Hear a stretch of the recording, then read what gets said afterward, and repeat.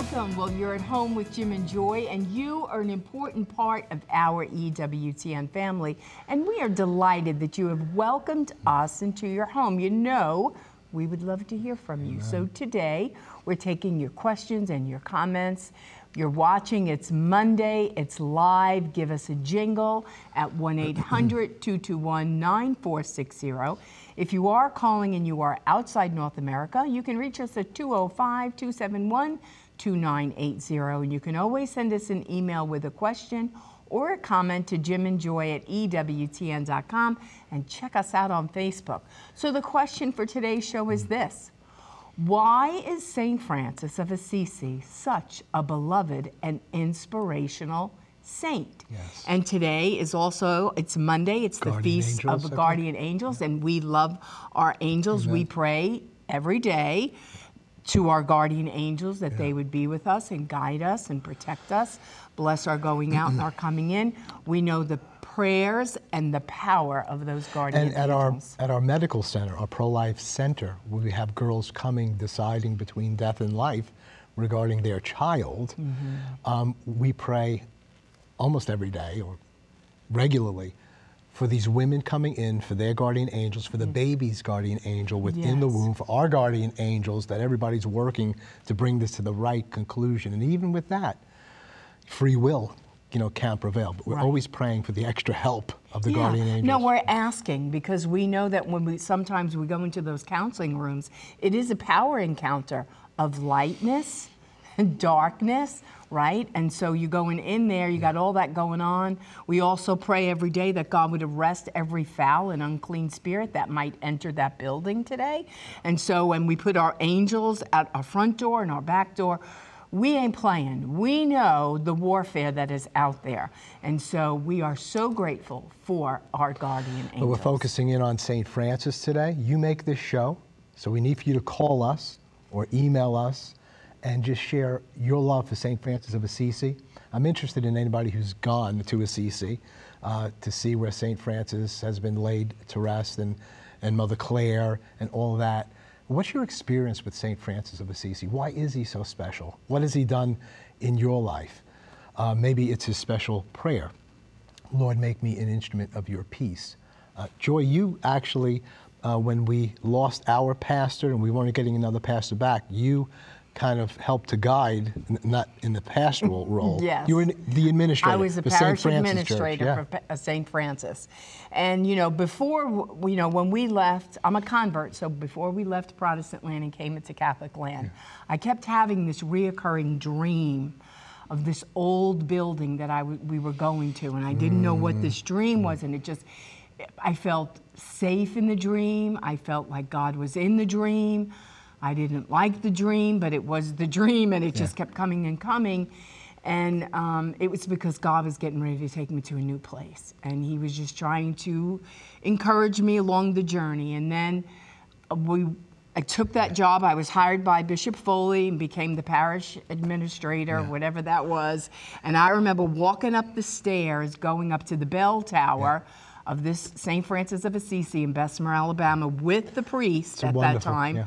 And all the walls were cracked, the plaster and everything. And as I was coming up the stairs, and we were just, talking and everything, the Holy Spirit just hit me. And it was like, that was the dream. This is part of what I'm calling you to do at this time, to rebuild this church. Rebuild, repair, same thing you said to St. Rebuild, Francis. repair, and what I was doing was just kind of holding the walls up and trying to be light and salt in the midst of a transitional time in that parish. So give us a call. Let us know your relationship with St. Francis of Assisi. Why is he so special? Why is he so inspiring? What's an aspect of his story that really moves you? So we'll be right back. Plenty more to come. We want to hear from you. Don't go away.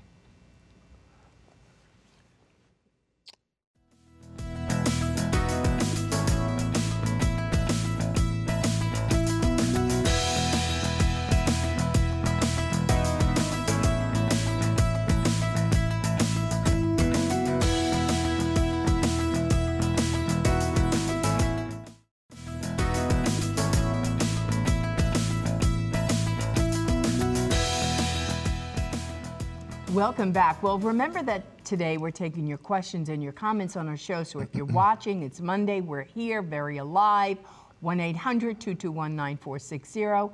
Outside North America, you can reach us 205-271-2980.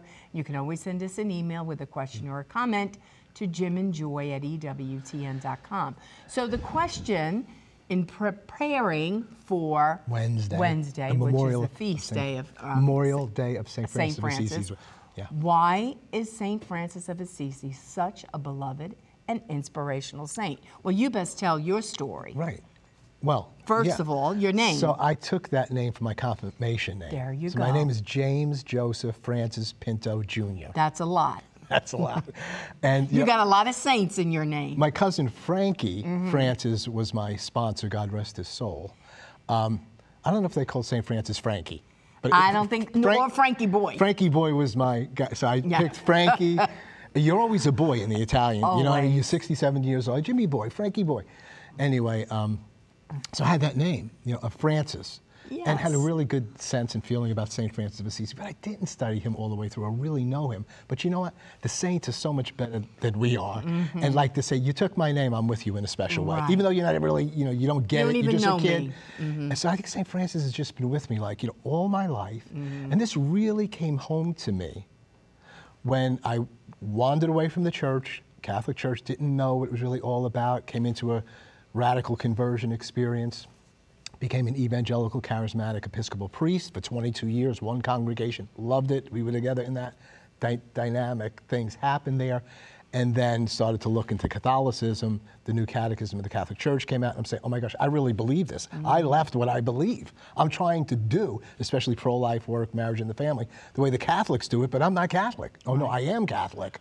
I better get back home. And so after 22 years, and it was at that church that you were administrating, and Father Knoll was a Franciscan priest. So I would meet with him while I was an Episcopal priest, and I'm saying, gosh, I think I'm supposed to come back. He was so gracious, Father Knoll Danielovitz. God bless you.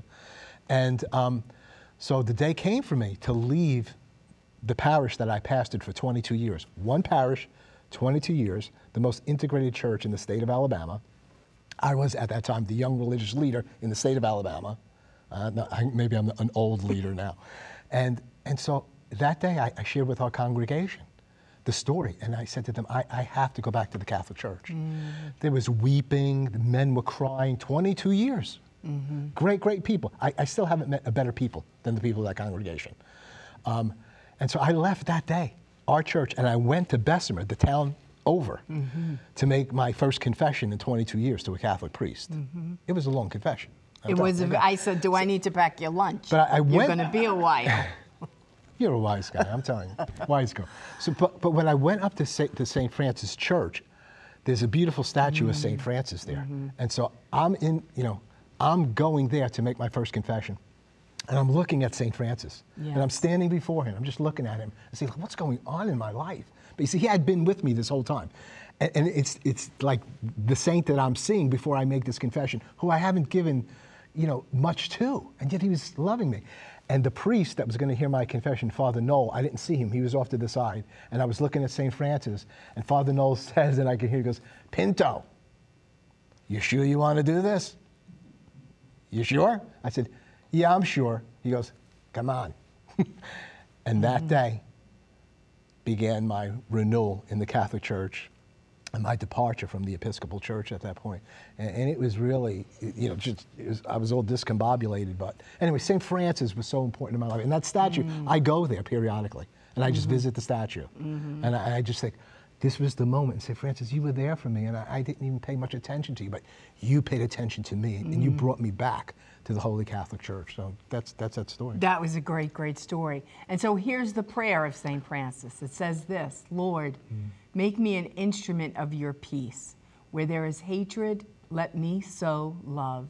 Where there is injury, pardon. Where there is doubt, faith. Where there is despair, hope. Where there is darkness, light. Where there is sadness, joy. O divine Master, grant that I may not so much seek to be consoled as to console, and to be understood as to understand, to be loved as to love. For it is in giving that we receive, and it is in pardoning that we are pardoned, and it is in dying that we are born to eternal life. Amen. Amen. And that prayer has been very instrumental in our lives and in the lives of our children also. You know, when we put the question out there, you know, why does St. Francis mean so much to you? Why is he so inspirational? So many people mention that prayer. I mean, they're just, that prayer's got me. I pray it every day. It forms you, right? I don't pray it every day, but they say, I pray that prayer every day. Yes. When I go to Mass, I pray that prayer, and why this prayer is so moving to me. So that's really big. That's why people, you know, just love St. Francis. That prayer just echoes into saying, you know, I want to emulate St. Francis, and if this was kind of like what he's about, I want to walk along that way. Amen. So we have Christy with us on the phone. Christy, welcome to At Home with Jim and Joy. And Thank you. It's Christy Ramus. That's it. That's Okay, me. so you work here at EWTN, and you take people on the tours of EWTN here. That's you do right. precious right. work that you do. And so we wanted to know from you, I know you've been involved with the Third Order and its association here at EWTN with Father Joseph and the rest of the priests here. So why has Franciscan spirituality, what has it meant to you? What does St. Francis mean to you? I know you want to sound off about that. Yes, well, you know, I think the reason people love St. Francis so much is simple, because he radiates Jesus. You know, he truly lived in the joy of the love of God, the joy of the gospel. Wherever he turned, he would see God reflected everywhere, everything. Everything he saw, everything he touched, it was about God. And however, what many people don't know is about St. Francis is that he also desired ardently to be identified with Jesus crucified. You know, they always depict him with the birds and the Bambis, you know. But that was so much part of who he was. He wanted to be totally like Jesus, not just, you know, in the joy of the gospel itself, but also as, you know, in the cross. And then, of course, we know he received the stigmata from our Lord. And so that was incredibly, gave him great joy in suffering. And, you know, we always compare Mother Angelica to St. Francis, of course, St. Clare. Right. But Mother Angelica followed so well St. Francis and St. Clare. One thing that is so Franciscan is total dependence on divine providence. And we can see that so well at EWTN, you know, how she depended absolutely, totally on our Lord. And that's where we are right now with EWTN. Yes. And we have to continue with that total dependence in His providence as we continue, you know, with our evangelization project here. So. Yeah. Well, Christy, thank you so very much. And you radiate the Lord through your face.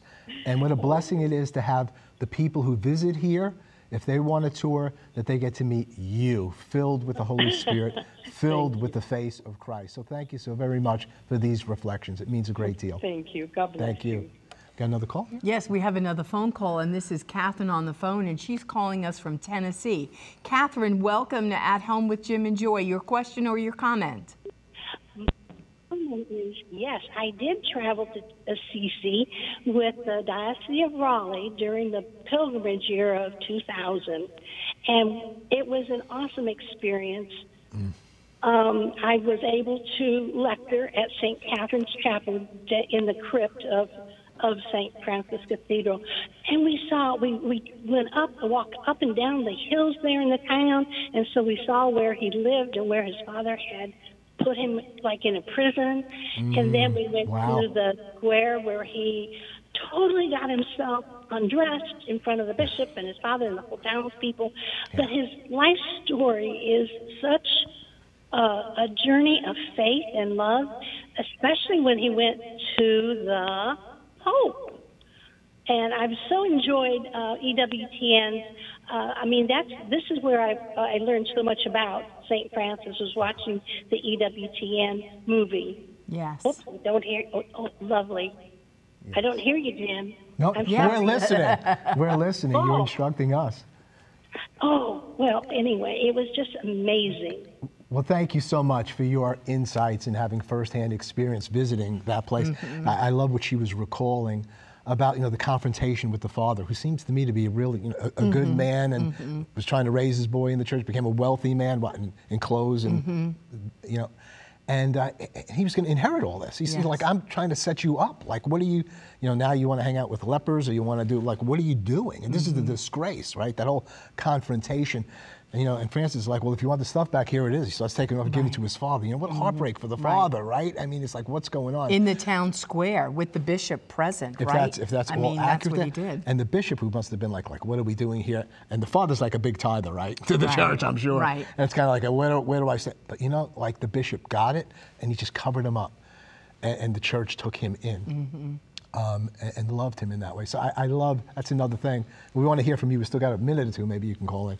But, St. Francis's radical commitment to the Lord. Yes. And then he said, I just want to fulfill the words of Jesus Christ. I just want to give away everything that I have. I want to live, for the poor. I want to proclaim the gospel. And St. Francis, we often, there's that quote, that try and share with people and sometimes use words. I'm not sure he said that, because I think he was both a word guy, and I think he was obviously one who lived the faith, and those things go together. When you watch TV, you don't want to just see the images, you want to hear it. Yes. And he was that. You could hear him, those that were raised up through God's grace, and then he was attracted by women and men who just say, we want to live a pure and godly life at this time. Well, in that famous story where he goes into the church and he cries out to the Lord and he's saying, Lord, rid my heart of any darkness. Cries out, Lord, rid my heart of darkness. And what happens to him is that Jesus from the cross speaks to him and says, Francis, rebuild my church. It's in ruins. Yeah. And he says it to him again, rebuild my church. So when you cry out to the Lord and you want to give him your heart cry, you better be ready for the answer, because this just changed his life. God wants to hear our heart cry. And then sometimes it's yes, no, wait, whatever it is, but then obey whatever he asks you to do. Wednesday is the memorial of St. Francis of Assisi. Let's prepare, let's learn more about him, and let's get closer to him as a saint. We'll be right back. Plenty more to come. Please don't go away.